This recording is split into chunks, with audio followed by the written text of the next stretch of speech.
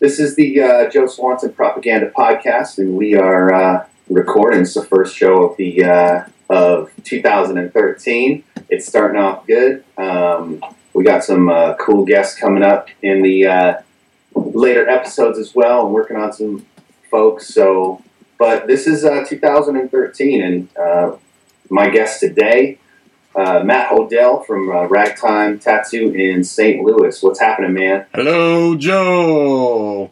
How are you, dude? I'm doing good, man. It's really cool that I get to be on the show again. Yeah, you were like the first episode, and then you're the first of 2013. So do we get to? Are we recording this time? We actually recorded. You were the second episode. I think I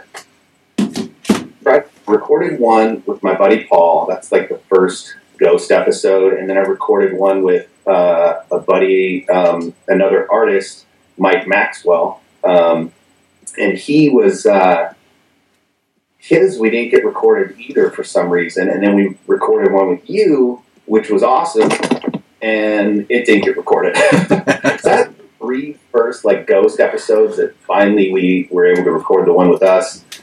I think we took it from the audio that you had recorded on your side. Yeah. And I'm recording again. So we put it up, and then slowly but surely, I'm getting my shit together. No, it's a process. It's like anything else. Yeah, for sure, man. And I'm I work on some stuff on the show, like the intros and outros, some of that stuff. I don't know if I should do it before or after. I'd like to cut down on the nonsense. So I'm going to try to do some of the stuff during the show, like intros and outros, because I can plug my iPhone right into my mixer and just do it. So I'm going to try that shit. We'll see how it goes. But again, it'll be a little bit of a work in progress. I just got set up in the new home studio here. So yeah, it's cool. I'm going to try to do some stuff live also, like... well, not live, but I am going to look into video so that we can do like video and stream it live over Ustream or something like that. So yeah, that's cool. I don't know how it plays out, but and then I also want to do stuff where I'll have people here at my home studio and do shit together. I need to get a little bit of, if anybody wants or has a microphone amplifier and they want to donate to the show, please, on Twitter. OG Joe Swanson, or holler at me on Instagram, and that's what I need, because I just pulled that out of my mixer, and then everybody have headphones on, hear everything that's going on, and it's gonna be fucking cool, man. Fucking legit. It's trying to be pro, but very approachable at the same time. It's a tricky balance. Yeah, it is. It's cool, man. I'm liking it. I'm working on some other stuff with people and tattooing at Hard Left Tattoo and in Lodi, and it's great. I'm excited. So, podcast is going to be fun though. I'm excited for some people that are coming up and who you got coming up? Shit, man. I'm talking to this dude on Instagram, Thomas Pollard. Mm-hmm. Essex, UK, works at Skin Yard Tattoo, I think. Dude, I'm telling you, man. Hoping to get him on, because he's like black and gray, top shelf shit, dude. It's so insane. Yeah, that's probably not my strong point. I should probably listen to him. I don't know what you're going to get from listening, but maybe a little bit, yeah. I'll steal whatever, dude. I'm a damn thief. Good artists borrow, great artists steal, There you go. I don't give a shit.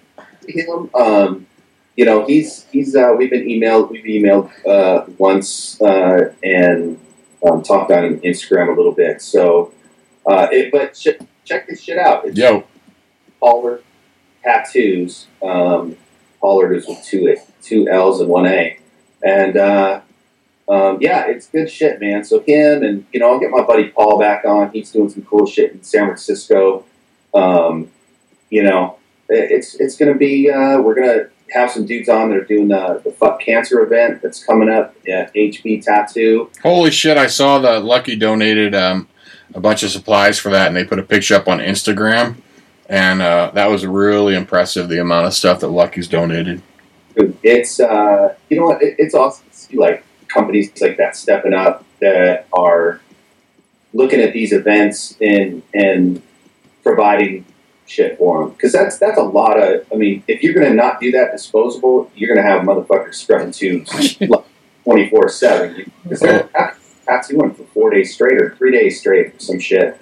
I'm gonna get more information on it on the next podcast, but and what a great fucking thing, man. You know, it's for cause. It's you know, and if you can't get down there to get tattooed, you know, fucking do a painting and donate the paint. You know, I'm sure we'll have like a PayPal and shit like that to donate money to, and so you do a painting, sell that shit on, you know, on your PayPal, and you transfer money there.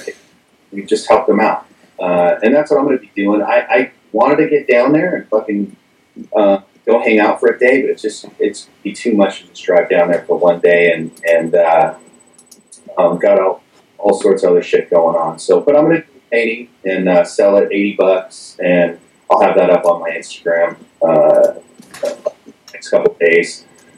And yeah, you know, and I'm going to donate. So there are ways to do it, but a lot of cool events that I've been seeing on Instagram that are coming up, stuff like that. That's for a good cause, and also projects like the you were talking to me about the 1114. Is it 1114 book? Yeah, 1114 book. It's actually blown the hell up.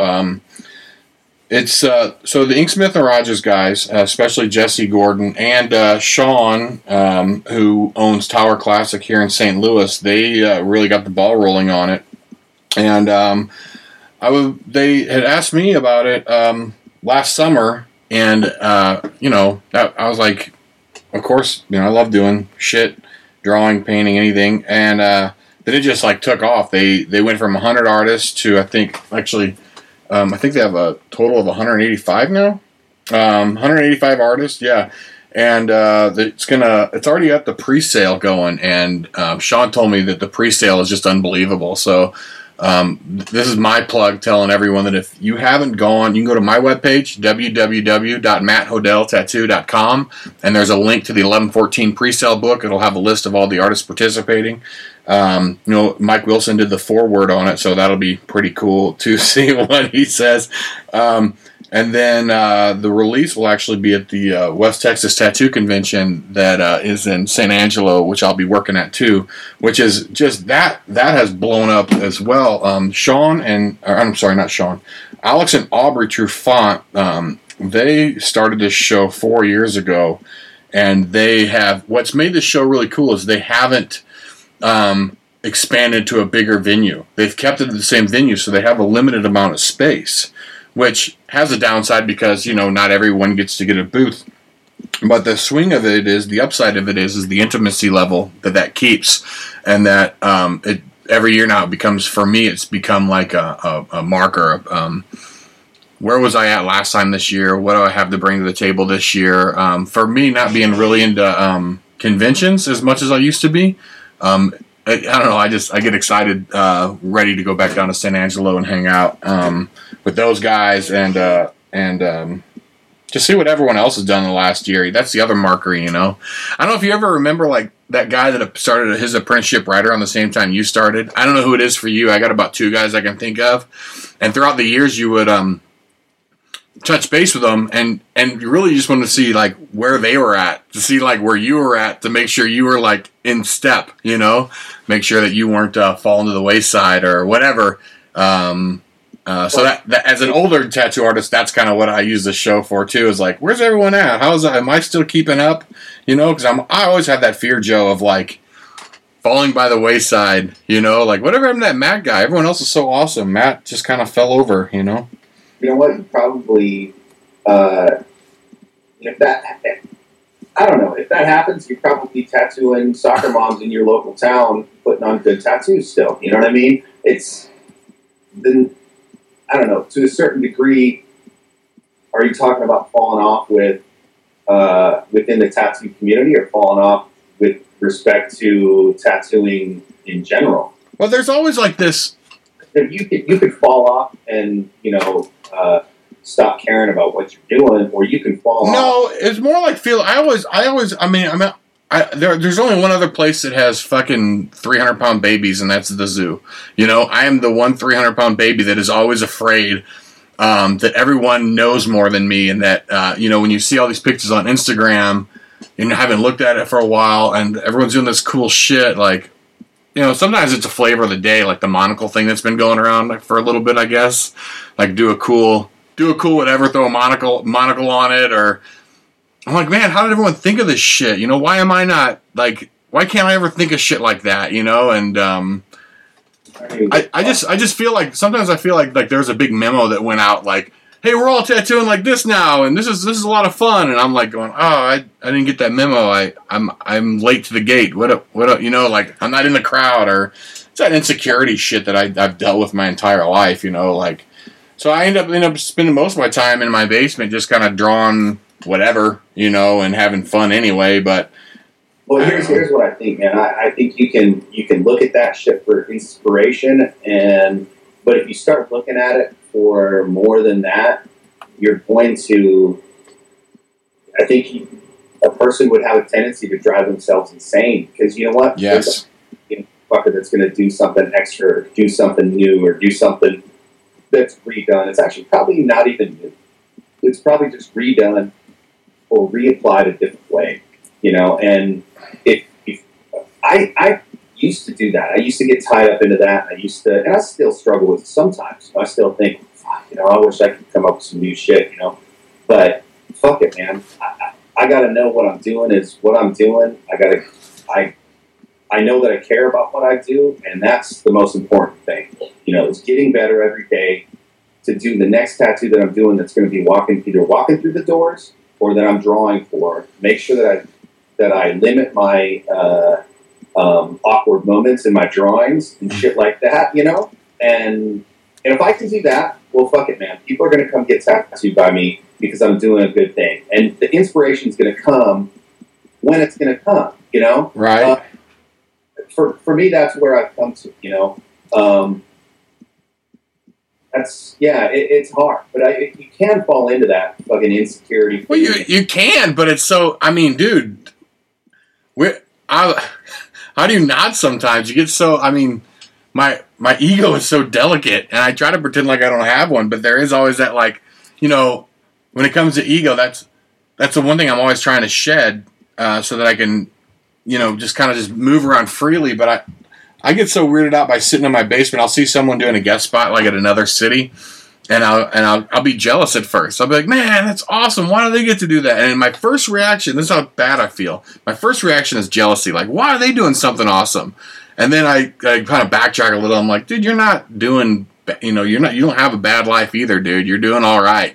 You know, but that's like that. I think that's just not like just a tattoo artist thing. I think most artists that you talk to have that kind of weird, awkward kind of personality, I guess, of like, where do you stand? Because what we do, there's never a finish line. There's never like, oh, I figured out tattooing, or oh, I figured out how to write. Now I guess I'll move on to something else. There's always that like, how do you say it, Joe? Like, it's measured in small increments, like small series of successes where you get to a level and you're like, oh, cool, I did that. But then you're always looking to the next. You're always looking to the next. You're always looking to, like, see how you can better yourself, better your art, better your drawing, maybe it's your business, better your relation with your coworkers, better how you tune a machine. I don't know, whatever the hell floats your boat. But there's never that. There's always that feeling of being under the gun of like, am I applying or doing the best that I can right now, you know? You should have that feeling of being under the gun, as far as I'm concerned. Yeah. I think that's what inspires people to do more shit, to do better shit, is that feeling of not getting left behind. You know, the game doesn't wait. That's it, not being left behind, man. That's so weird. You ever feel like that? I get freaked out by it sometimes. I know you're not supposed to, but how do you deal with that shit?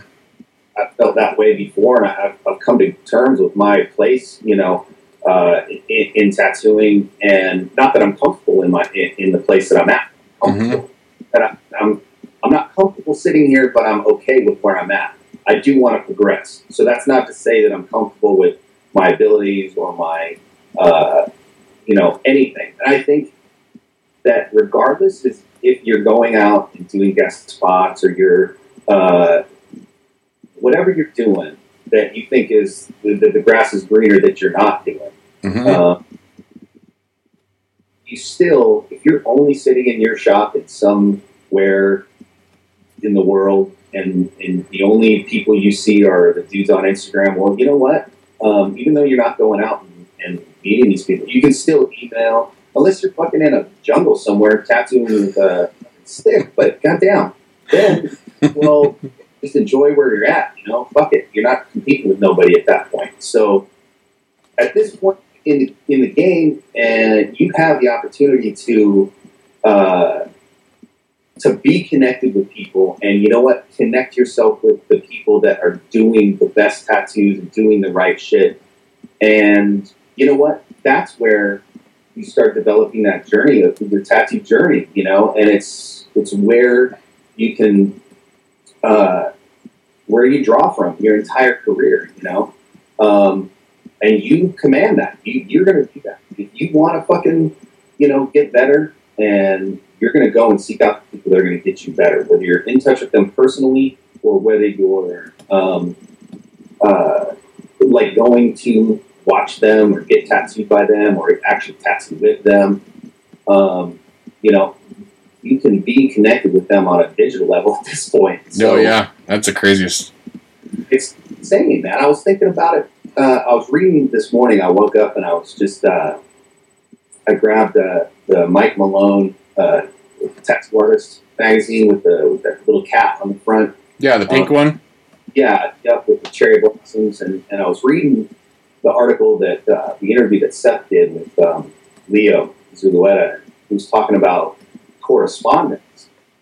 Because they were talking about how everybody was influencing each other and how things spread as far as the popularity of tribal tattoos and shit like that. So, but it was interesting to me that Seth asked him if he wrote a lot of letters. He goes, nah, I've never really been big with that. Paul used to write, speaking about Paul Rogers, used to write me a bunch of letters, and then Mike Malone was good at that as well, corresponding through letters. But shit, man, how is it now? And then Seth actually even made a comment about, now he's got email, so he doesn't have to write letters anymore. But how crazy was it back in the day? Like, I can talk to this Thomas Pollard guy over an email, and we can coordinate to get him on the show, and he's in the United Kingdom, and we're going to talk through a fucking computer to each other and put it out to everybody so they can listen. Whereas before, I would have had to write that motherfucker a letter. I would have had to, hopefully get the address right. It's not written the same in fucking the United Kingdom as it is in America. Yeah. And send it over to him, wait a couple of weeks. Hopefully he replies, or maybe he just puts that shit in the round file and says, fuck this guy. I don't know who this guy is. Yeah. Go on the internet. Well, that's my first thought. As soon as I send it off, I'm like, oh, did I write that correctly? He's going to blow me off, blah, blah, blah. But, that's how it all started with me was, I was, I don't know if we talked about this last time, but I was the pseudo manager of Iron Age, and all that really meant was I had to do everything nobody else wanted to do.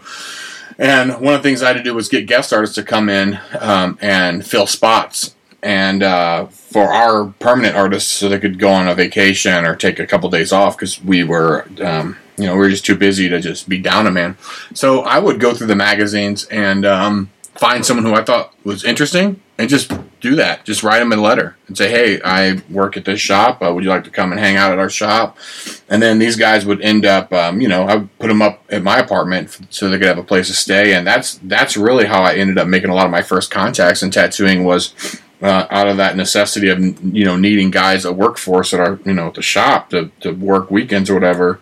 And then, my funny story, I don't know if it's funny or not, but the most awkward, tense moment was Sabado was coming to San Francisco convention in 1997, and I wanted to get tattooed by him. And, I'm trying to, I had gone and got this girl that spoke and wrote in Japanese, and I had her, dictate this long letter in Japanese about, what my intentions were and what I wanted to get done. And I wrote it all, and I sent it all off, and then, he would, I never knew, Like, does he get it? Does he understand I want to get tattooed by him? Or am I going to go to San Francisco and, like, he doesn't understand, you know, or whatever? Then Brad was like, why are we going to San Francisco? Why don't we just go to Japan? So then I started doing that correspondence, all letters. And the funny part was when I was trying to set up hotel rooms. And you'd call these people, and back then, even telephone systems weren't as good, and you had that weird delay where you would go, hello? And then you'd wait like a 3 count, and they'd go, hello? You know? And then, like, I'd like to book a room, and what room are you in? No, I'd like to book a room. And you'd go over and over, and I remember I booked the room, and Brad goes, so did we get a room? I was like, we either got a room or a guy on 407 is getting some champagne. I'm not really sure what the hell I just did, you know? And there's always like that uneasiness of until you are face-to-face with someone, they're like, we finally made it to Japan, we finally met them, and it was like old friends, because that was how it was, you know? You tattoo, I tattoo, we're buds, we're in the same family. But yeah, like, you're flying all the way over there, you don't know what you're getting yourself into until you're there. Yeah, I think also, with respect to like what you were saying about worrying about what it's going to sound like, and I don't remember where I heard this shit, but like let's say if you fuck anything, man, you tweet something or you email somebody something, or you happen to have like you happen to have to text somebody about something, and if you're worrying about what you're saying, that means you're probably not friends. Yeah. You know? A friend was like, I could text you anything, dude. I could text you, and you're either gonna laugh about it or you're gonna be like, "What the fuck, Joe? What the fuck are you doing?" You know, because we're friends. We can do that. I'm not worried about what I'm texting you, if it's going to become offensive or if you're not going to get it or whatever. I know that if you don't get it, you're just going to be like, what's up, dude? Are you fucking crazy? Or, but if you're worried about that, like, if you worry about tweeting something or texting somebody something and you reword it, that shit, it's a problem. When I do shit like that and I got to reword it, you know what ends up happening? I just delete it. Like, just forget it. Just walk away. You know, just walk away. I'm so. I found that if the best way that I've found to handle that shit is just be honest with people. Yeah. You know, it's like.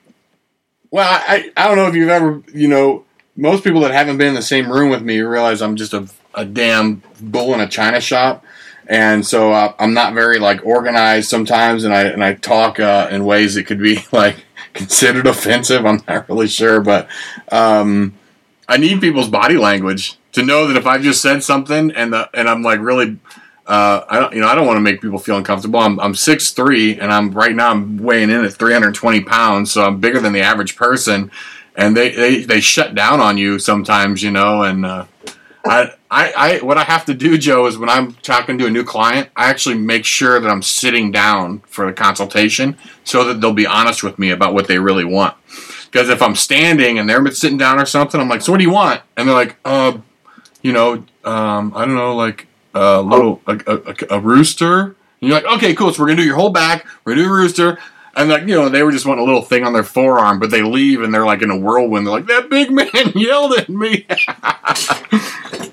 So, one thing that Steve Hendricks, my mentor, told me, he goes, you got to tell them what they need, not what they want. Yeah. So you got a great position, man. You could just fucking tell them what they need every single time. And what they need is what you're given them. Tattoo of the day that you want to do. Oh, you want to do a panther back piece? Yeah.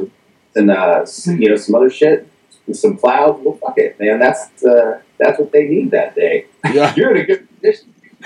Yeah, well, sometimes people make fun of me a little bit, and I get, like, well, I guess my business partner will pull me aside sometimes and goes, stop being so forceful. Just let them talk. I'm like, oh, I'm sorry. I didn't realize I was being that demanding or confrontational or whatever it is, which, whatever. But, people, I think people need a little confrontation in their life sometimes. Yeah.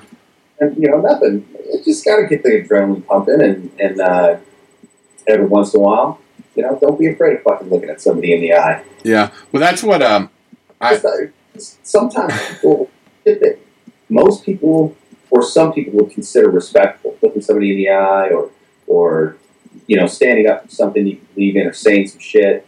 If it's the right thing, like, I'm not saying go out and start a fucking fight. Stand up for what the fuck, right? And if I think some people would look at that shit and be, oh, that's confrontation. I don't want any confrontation. Yeah. Well, sometimes the right thing causes confrontation, and you gotta fucking just deal with it. Well, dude, it used to be, Joe, that like you had to take control of the situation from the get go. I guess it still is. But when someone came in the shop, you wanted to make sure that everyone knew you were alpha dog. We talked about this before. Like, you wanted to make sure that all the clients knew, like, hey, man, you've walked into my world. I'm not going to lose control of the situation. Because as soon as I lose control of the situation, everything's going to go to shit. For security reasons, for just making sure you could put good designs on people. Like someone comes in and they want, the typical, I don't want no outline, blah, blah, blah. And you're like, no, you need an outline. And this is how I'm going to do it. And if you don't want to like that, I can't help you out today. That whole, like, that's how it is.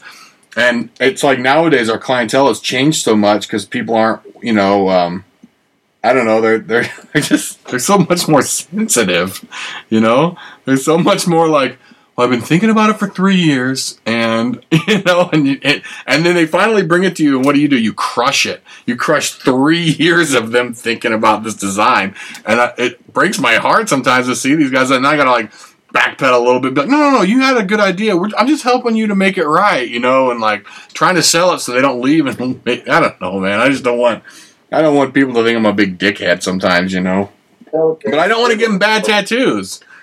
There's a way of articulating shit, and there's a way of talking to people this is. I had to do this when I was fucking caught, man. And it's you had to be in control of the situation. Yeah, you know what I'm talking about. That you're in. But you know what? You don't always have to be an asshole. That's what I'm saying. Right. There's a way to articulate and talk to people in a respectful manner that they come in and they got 3 years of fucking hopes, dreams, and tears in this design. Well, I'm going to try to help them come to an understanding about why we want to fucking change the shit that we're going to change. And as their resistance or lack of resistance increases, well, so will that mirror mine. They start getting out of hand with it and becoming a bitch, or they're acting like an asshole or a douchebag, to me, well, fucking I ain't gonna stand for it because you are in my tattoo shop, and you're coming onto my territory. So, but until they elevate that shit, I'm gonna be as I'm gonna articulate to them, tell motherfuckers why they have to do this shit. Mm-hmm. The people that aren't okay with it, you know what? They're gonna go get their tattoo, even if you don't do it. They're gonna get it the way they want it. Now they're gonna come into you, and they're gonna probably have you try to redo it with an outline, and you're gonna get that money again anyway. So fuck it. If you want to educate people, educate them, and if they want to listen to you because they've done their research and they've done their due diligence to fucking get a good tattoo, well, they're gonna stay, and you're both gonna be happy with the tattoo that comes out. And when they don't want to do that, well, fuck it, man. You probably get them coming around in a few years anyway. Have you ever heard that saying, a client's going to get what he deserves? Yeah, sure. And so they'll get, when they get stubborn like that, they'll end up with the tattoo they deserve, one way or the other. We talked about that before. Like, sometimes I just feel like I'm trying to save people from themselves. Like, don't do this, don't do this. I was just having a conversation with we got a lot of little neighborhood guys that stop by and have, pipe dreams about one day what they're going to do. And that's these younger kids just sitting there it was the same conversation I had yesterday with your friend, dude. You guys have both the same ideas mapped out. I'm going to get the STL, and I'm going to get an AK, and then I'm going to get Money Talks. And then the next guy comes in, and it's the same conversation. Like, dude, let me try to let's try to figure this out real quick so you don't look like your friend. Let's design something, whatever. I don't know. They all want to look the same anyways. So that's the shit. You just make it as gangster as fuck. That's the point. Is you got to just go roll with it on that level. Yeah. your homie just came and got an AK on his chest, wanted to be some Tupac motherfucker or some shit, you know? Why don't you do 2 big-ass fucking AKs crossed on your back? Yeah, well, yeah, play into it. Let them one-up each other, right? So you can bodysuit motherfuckers with AKs and fucking letters and sayings and fucking, who knows what. You probably talk some motherfuckers into Reapers and Skulls, you know? Gangster shit, man. Yeah, anytime you can get someone to do a Reaper and a Skull. Or like, I always like doing like, like when you trick them and you get them to do like something pretty traditional, like an eagle, and then have the eagle holding the AK. Like, see, you got what you wanted, right? You know? I always like doing that, too. That's not a trick. That's getting them a better tattoo. Right, know? Right. Saving them from themselves. Yeah, exactly. Well, and you know what? It's, you really are looking out for that dude because you're giving him something that's a little bit more unique, but it's still a fucking AK, and it's still fucking cool for him and his buddies. So let's, you know, I say we don't drive motherfuckers. I just remember this. There was a guy tattooed a long time ago, and he got an AK-47, and above it said, "K's can't stop me, bitch." He had gotten shot up the summer before and lived by an AK-47. And that dude's a bad motherfucker. Well, that's an awesome or slow runner. I'm not sure which one. Yeah, right, exactly. I think that's if I got shot with an AK-47, you know I would be fucking putting an AK-47. Yeah, that's legit. Speaking of gun tattoos, you know, and trying to like correct people, and this is like the kind of funny when you're dead wrong. You know, a guy came in and I knew him. I tattooed him a couple times. Him and his wife, and he wanted deer antlers, and then he wanted Pop or Dad written in the banner, and then he wanted a 45 bullet in the middle of the antlers. Now, I just let him talk, and then when he was done talking, I said, "Well, you know, you don't really go deer hunting with a 45, you know." He goes, "Well, let me tell you a story." He went hunting for the first time with his old man, and at deer camp, you know, everyone just goes and gets shit faced, and he took it. You know, he got himself good and ripe, and the next morning when everyone else woke up to go hunt, he slept in. But the night before, his dad had presented him with this 45 handgun, and was like, "I want you to have this." And he was like, "We're all happy with it." So everyone's gone the next morning. They're all hunting, and he wakes up with a hangover, and he walks outside to take a piss. But, you know, of course, he's got to grab the new gun, and he's got his new gun in one hand and his cock in the other, and he's taking a piss, and he hears that shot off in the distance of someone trying to shoot a buck. And then the leaves break and he sees this buck kind of run across him.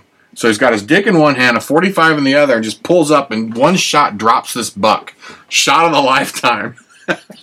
So his first time hunting, he, you know, shot a buck with a 45, and it was fucking classic, you know.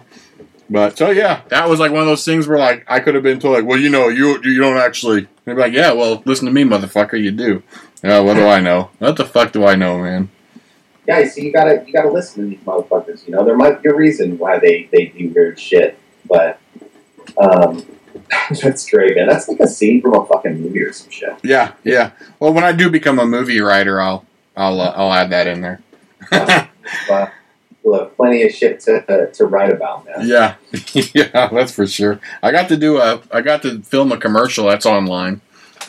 It's me being me. The guy came to me and said that he wanted. He goes, "I got a role for you. I need a fat guy jumping up and down." I said, "Oh, I've been preparing for this moment my entire life." So there's a 7-Up commercial where it's me standing on a scale in all of my glory in the underwear with my big gut and everything. So that's out there too. So that's my break into the film world since we brought it up. Is that available on YouTube? It's on Vimeo, and I think if you go to I should probably put it on my webpage, but it's on my Facebook page too. If you just Google Matt Hodel, Hodel, you'll find my Facebook page. But yeah, that's up there too. It's pretty funny. Awesome, man. So what's this? You were telling me this morning that you are you're drawing all your shit on a tablet. What fucking tablet are you using? Oh yeah, man. Well, I started slow, but my graduation was getting it's called a Cintiq 24 HD, and that's pretty standard in the art world. If you're doing anything other than tattooing, where if you're a pro and you're doing something, everyone uses some sort of digital medium, and it has a lot of advantages. And I just really been kind of unlocking it, and it's been a huge time saver. And I don't know, I if you were in front of me and I could show you some of the tricks, but the idea is this: an average sleeve maybe let's just say it took me 20 hours to draw an average sleeve, and then maybe I'm looking at it halfway through the drawing and I'm like, well, this is the wrong proportion, this is the wrong size, I need to pull this layer up, push this layer back, and I'm trying to fine tune it.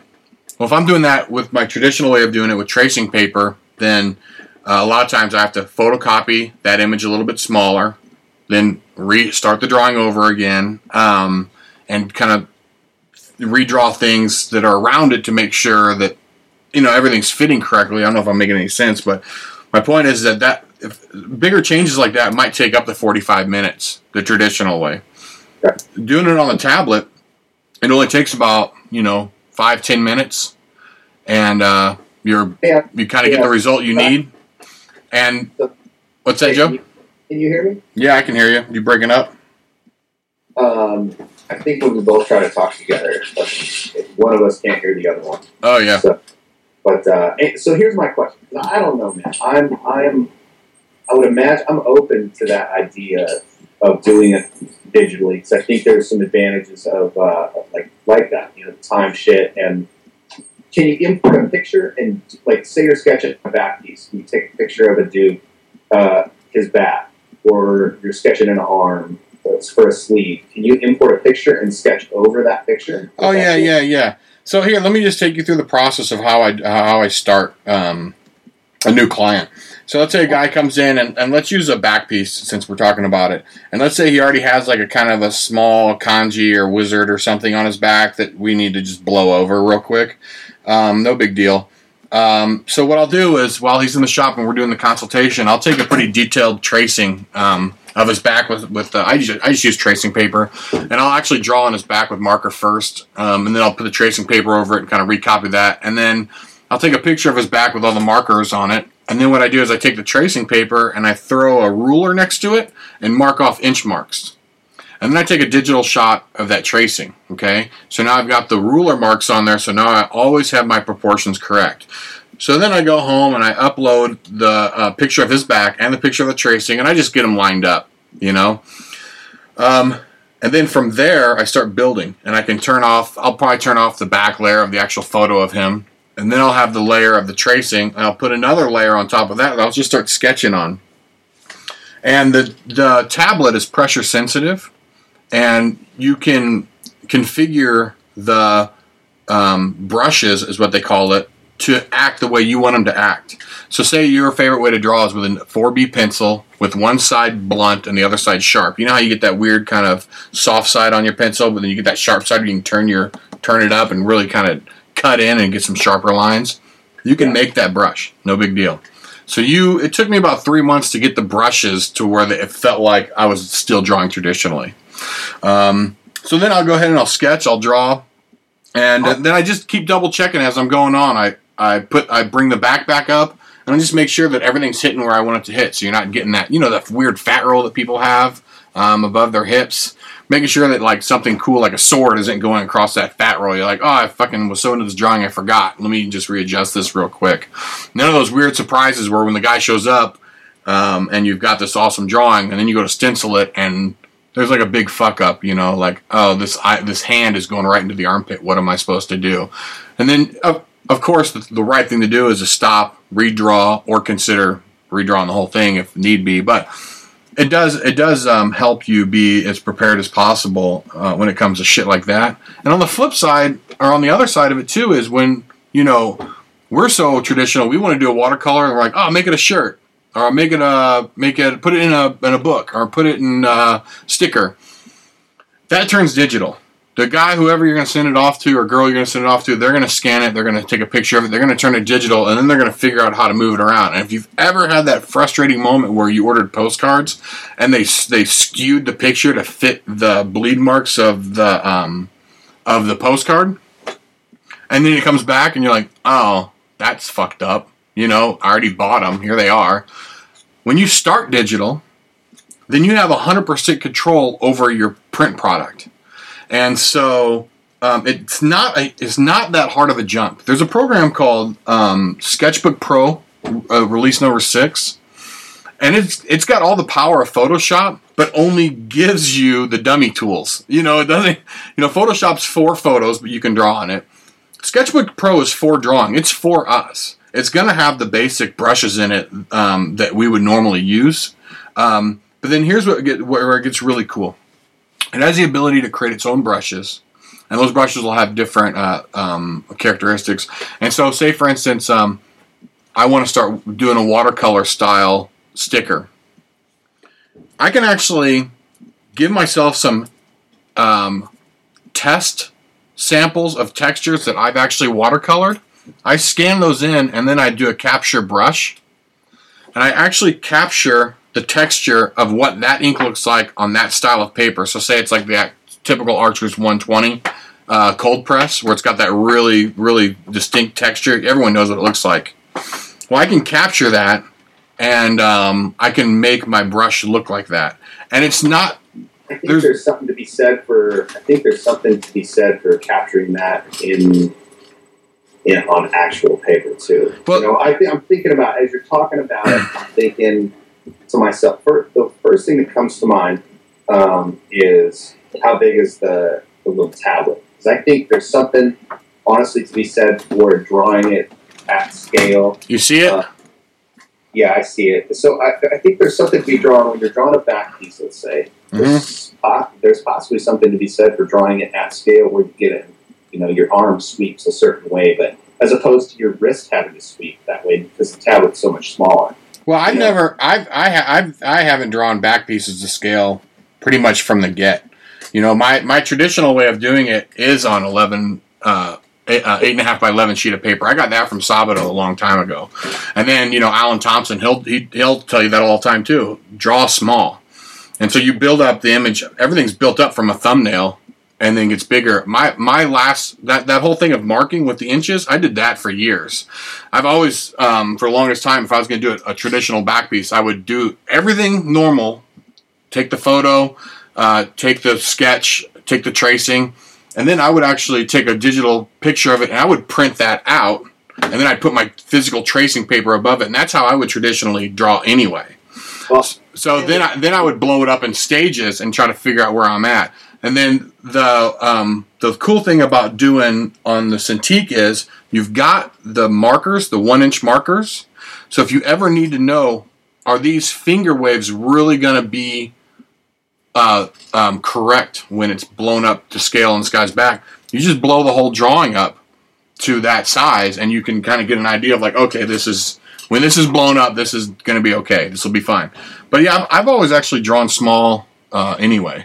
The more compact, because dude, if you're doing like a big fucking tiger, and you got this leg coming down, and you're drawing big, and then you got this snake wrapped around it, and you're like, oh, that fucking leg is wrong, Then you got to like erase. If you're drawing to scale, you're erasing a section that's 9 inches long, and then you're like fudging fucking. Where when you're drawing small, all you're doing is you're just erasing that little part, so you get all the proportions done. Get everything kind of nailed in. Because really, the icing on the cake, the little textures and nuances that you like to throw in, that's not until the last 10% of the drawing. Then the first 90% is just structure, just trying to make sure compositionally everything is legible. At least that's how I think about it. No, I get that. I'm not saying starting off your drawing to scale. I am saying as you increase the size of the drawing from smaller, as you go up in size, there's something, because you're going to see mistakes if you drew small. As you increase the size, you'll see them very clearly. Right. I'm saying that as you get up to scale, there's something to be said for the motion that your arm will make as opposed to the motion that your wrist will make. And plus, you know what, honestly, I like the idea of doing it. I like the idea of, I think there's an incredible amount of good shit, and I would love to try that shit out. Yeah. But I think that there's definitely something to be said for. Well, to answer your question about the motion of the arm, the size of the Cintiq is 24 inches. It's a 24-inch monitor, so you can't get to each corner to corner just by your wrist. You have to draw, moving your whole entire arm. But the luxury it gives you is if you like to draw compact like I do, when you do blow things up, you can still, whatever your preference is, Joe, you're not restricted to going, well, I like to draw like this, but on the Cintiq I can't. Whoever you are, or however you draw, you'll be able to get something out of it. So as far as like that idea of like a reservation or a skepticism, yeah, try it. It's amazing. It is absolutely amazing. I'm not the first guy to start using it, and I don't know who these other guys are on the internet because they just do those hashtag fucking names. But there's a guy named Russ that he uses it in tattooing, and then the only other guy I know that has one is a guy named Josh Rowan, and he loves his too. But it's a trip. It's really a fucking trip, man. I think one thing to think about too is it's not going to be as much of a jump for a lot of people, because right now you can go to your iPad and you can buy an app for a few bucks that will lock your screen, and you can flip images, you can enlarge and scale to size any image that you import into there. And so guys are using that shit at conventions, right? Out of their shops every day as light tables as well. So, I don't think the jump is going to be as much. Well, do you want me to flip your lid real quick? Sure. So the Sketchbook Pro program I use has a light version for the iPad, and it might be the program you're thinking of. So you come in as a consultation, we do a couple of sketches, I just go ahead and take a picture of your back with my iPad, I import that picture into my iPad Sketchbook Pro program, and you're in front of me, and I'm drawing small with you going, oh, tiger head here, right? Yeah, and you were thinking about sweeping it down to your lower ass cheek? Yeah, and you start getting all laid out. Now here's that drawing, right? In Sketchbook Pro, it's a quick sketch, not a finished drawing by any means. Because it's the same program I'm using on my home computer, I just cloud it. So I save the program to cloud, and then when I get home, I just pull up Joe Swanson, like skull. Yeah, Joe Swanson's skull tiger guy. And that sketch that I did digitally on the iPad, just that loose layout, now I've got it I just import it right into my program. It's the same program, and not just the image, but the amount of layers that I used. Okay, so on an iPad, is an iPad set up? Do you use a little stylus, or what do you use? Yeah, they have a bunch of different style stylus nowadays. You can get your amateur kind of straightforward stylus from Best Buy for about $14, and they work, and they're good enough like for writing. And I've painted a little bit with them. I painted. If you go to my webpage, there's this ladybug thing that I painted on the iPad. Yeah, and it looks pretty realistic. But then they have some tips that are a little bit, they have like a weird plastic on them with crosshairs, so you can get a little more detailed if you're not trying to do such a broad thing. And then I just bought my business partner a brush set. So they're actual brushes, and there's different tips for the brush, like if it's a longer one, like a longer style brush, or there's like one that's like a little more shorter, so you can get more of that bristly effect, so that you can draw on the iPad. And then they've recently come out with a pressure-sensitive pen for the iPad that hasn't really been fully worked out because it uses, to my understanding, it uses not sonar, what's that shit when you have a baby and you put this shit on your belly? Sonogram or what's that? You know what I'm talking about? Yeah, I know what you're talking about. You don't know the word either, do you? Okay, so whatever technological shit they do with that, it's the same. It's the same principle. So but that's only getting to the degree of I think 500 points of pressure, and a point of pressure is equal to a gram. So that's only like 500 or 600 points of pressure. So as you're pushing down, it jumps a little bit. If you're set it up to get a little bit bigger, you're fucking talking Greek. Well, let me put it real simple, and I'll move on, Joe. I hope there are some digital listening motherfuckers out there that I don't know what the fuck they're talking about, but I think it's crazy to. I do think it's crazy sounding shit. I would like to try it. It seems to me that anything that you can do on real paper in real time, you can do in real time on a fucking iPad now, or on this cool ass little fucking digital thing you got. that if I didn't like, I could always just make it my light table. Yeah, it'd be a very expensive light table, Joe. It's a bit of a daunting purchase, but the amount of time I save and the amount of work I can get done now is it's fucking amazing. That's basically it. A couple grand. It's like a computer. It's the one I got's $2,600. Yeah, you can get a little bit smaller one, but you lose what you were talking about before, the sweeping arm motion, and that's not what I wanted. I wanted the ability to do exactly what you said. Yeah, I don't know. It's just people kind of laugh at me for doing it until they see, what's possible, and then they don't, then they kind of go, oh, I get it now. Because we think of drawing with a computer, and we think of mice, and we think of that stiff kind of, you're not using your muscle memory, and it just kind of, it looks computer generated. There's no there's no soul in it. But if you use this, because it's pressure sensitive, there's no different than drawing on paper, other than the fact that I can't spill fucking soda on it. Well, I guess I could, and I'd be out $2,700, but but it doesn't. Just because you do this, it's not for. It doesn't remove that quality or that good time you have. What the fuck am I trying to say? Painting. Just setting up a painting and doing some spit shading, it won't.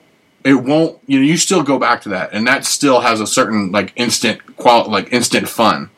But when you paint on the Cintiq, it's the same process. You still have to lay it down and cut it back in. It's not like you're. When it comes to painting, it's not like you're saving time, Where you might be saving time illustrating, you're not saving time applying paint.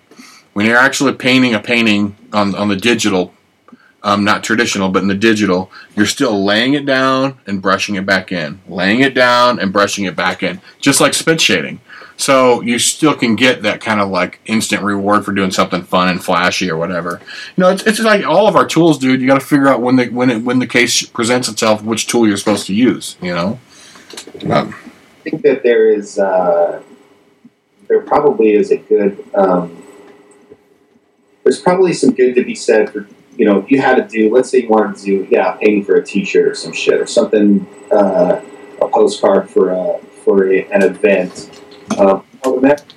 Time, if you could just paint it and it looks the same in the digital version as it would if you were doing it by hand, it'd probably be good to do it for those events. But there's something also, again, to be said, being the devil's advocate to the digital thing, there's something to be said for an original fucking painting. Oh, yeah. You don't want to, dude, you don't want to send your friend a love letter and have it typed out on Word, You want to send your friend a handwritten card. It's the same thing. You don't want to send your friend a printout of your painting. You want to get out, a nib pen and, you know what I mean? Yeah, you're exactly right. And there's a lot of things about drawing, which I had to learn in the digital world too, of trying to keep the integrity. As you can't just make layer upon layer upon layer upon layer for every little move you do in the drawing, being afraid that if that's not right, I want to be able to undo it. I don't use it like that. I use the same layer. I draw on the same layer until I'm ready to ink. And then I draw a new layer of ink. I'm constantly compressing layers because I don't want that world of I had 92 layers. I had one layer for the eyeball, one layer for the leg, one layer for the arm, one layer. It's all on the same layer. So when I go to erase, I'm erasing that hour of work, and that, I don't know if that's, whatever. I just feel more comfortable that way because there's a lot more confidence in what I'm doing when I do it that way, Yeah, well, you know what, man? It's interesting because it's all going in a digital direction anyways. I mean, think of it when the internet hit and it used to be somebody wanted to promote themselves. What did they do? They had gotten some... They had made a flyer, hand drawn a flyer or some shit, posted it around, but it was all done by hand. And then it wasn't all done by hand. So the business cards were probably drawn by hand and then created somehow digitally. Mm-hmm. A long time ago, there was some sort of print, some sort of digital involvement. So I don't know. And it's come crazy. I mean, it's come a crazy long way, even from the time I started tattooing, where I would take my letters, if I was going to do a name when I first started, and I didn't know how to draw script letters, and I've said it before, I would take it out of a speedball text pen. Yeah, of course. We would do it all by hand. It's another way of doing it by hand with a little bit of help with the book. But then it became, okay, well, now you can take it off this computer. And I think that's where it lost some of its allure is when you stop taking it out of the book, even though it was, it went from speedball text to Edwardian script on board. Yeah. To me, that's where that shit lost out of its flair. And that's where I began to start thinking more about hand drawing my letters. Oh, of course. Yeah, yes. And it's just like when you go to a shop and everything's hand painted on the front window, or whether it's that vinyl sticker. There's some soul in the hand lettering, and I believe the same thing. Even the stuff that I do digitally when I have to do lettering, I don't pull up a font and trace it. I still am doing it by hand. And that's what I'm saying. Like for work, like there's an essence, there's a vibration coming out of that hand done shit, a hand painted thing, a hand painted glass window, all that shit, something that's pinstripe. There's an essence that comes out of that. But as far as a tool for work to make tattooing easier, to make more money at it, that's what Flash is. Flash is a money. Flash was done in the beginning to put up on the wall so that motherfuckers who walked in the shop could get that shit. So if we're using it as a tool, we all use the internet as a tool. We all use Instagram as a tool, Twitter. We all use these things, these digital things as tools to promote ourselves. Why not make our job? And you know what? If some motherfucker came out with a, I don't know, what is it? A different set of, another set of ink that was really fucking good. And somebody found some. Well, how about the rotary machine versus the coil machine?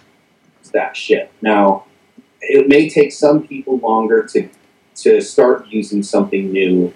And so that's, I think, what's happening with digital. A lot of people are, they have tablets, they have these things they're bringing into the tattoo shop and into their work environment where they're not limited to just a copy machine and some books and shit. They're opening themselves up. So $2,600 to $2,700 purchase on something that's going to make your life a lot easier. Eventually, people will start to get to that point, and that price point is not going to prevent them from doing it. They're going to find a way to do it. Do you have your phone on you? Yeah. Look at your phone real quick. I just sent you something. So what I just sent you is a T-shirt, a sticker, and another T-shirt idea that I'm going to have printed, and they're all done in different forms. One's more of an ink style form. The other one looks like a watercolor form. The other one's just a fun color thing.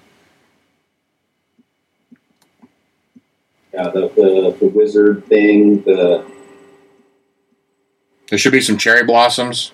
Yeah, the cherry blossom thing is cool. That's that looks, is that done digitally? 100%. Yeah, it's crazy, dude. It looks pretty good, and for just for something that's going to be as a promotion piece or something like that, you're not needing that essence, that vibration to. This shit's just going to go out there. But plus, it has some sort of. You're saying there's not much of a different feel in how you're producing it, so. It's still going to have some of that feel to it, but it's cool, man. I think like I said, I'm open to it. I always look at things from try to look at them from both perspectives and try to look at them from a nostalgic kind of point of view. Right. But, it's probably cool as fuck. If I had $2,600, I might, and somebody like you who knew how to use it for our purpose, because I know there's a learning curve on that shit. There is with everything. Sure.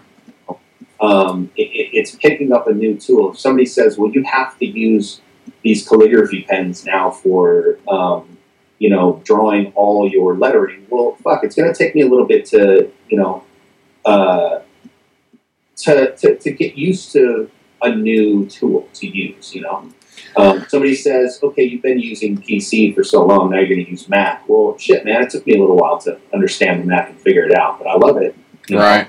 I would imagine going back to a PC would be fucking difficult. I think one of the neatest things about this entire digital world is You still have to use your hand and your muscle movement to draw. The weirdest thing was, and this took the longest to find out. I'm kind of showing you right here this pin I'm using. This little bitty tip right here that's on the end of my stylus. You can replace that so that you get the friction that you want when you draw.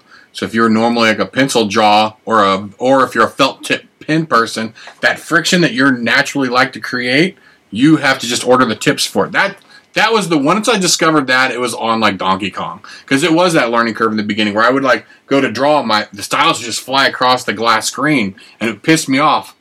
And then once I found the right tip, it was like, oh, this is just like fucking drawing with I use a mechanical pencil when I draw with a colored lead. But it's just like that. Yeah, so you're right. It just takes a minute. And I will be more than happy to help anybody who has made kind of the venture to, I can send you my brush palette. So the brushes I've created that are geared towards what we do in tattooing, if you get one and you get Sketchbook Pro, just get a hold of me and I will email you my brushes and you just load them up and do the thing. And my 3, 4, 5 months of hard work to create the perfect brush, I'll just give them to you. I don't give a shit. Because I really believe in this stuff. I think it's really cool. It's pretty fucking cool, and I appreciate you coming on and chatting. First fucking episode of the new year, man. It's been cool to hear about these ideas and to also to hear about the event that the thing that you're involved in the book. Yeah, 11/14. If you have questions about that, check it. It's all over Instagram. Go to ML Hodel on Instagram. I believe you on Twitter too, man. I haven't gotten into Twitter yet. But if my webpage is www.matthodeltattoo.com, and as soon as you load the page up, there's a link to go buy the book. And so, you can go and check that out. Go get the book. It's going to be badass. I've seen a lot of pictures come through on Instagram, tagged with it and shit. And you know what? I think you can look up the 1114 hashtag, and you'll be able to check it out. But a lot of good dudes in there, a lot of cool artwork. Go check it out. A lot of really good dudes. I shouldn't even be in the book. I snuck under the radar, Joe. There you go, man. Well, that's you know what? You bullshitted your way in. That's half this business, isn't it? Bunch of bullshit. Thanks, Joe. I appreciate you calling.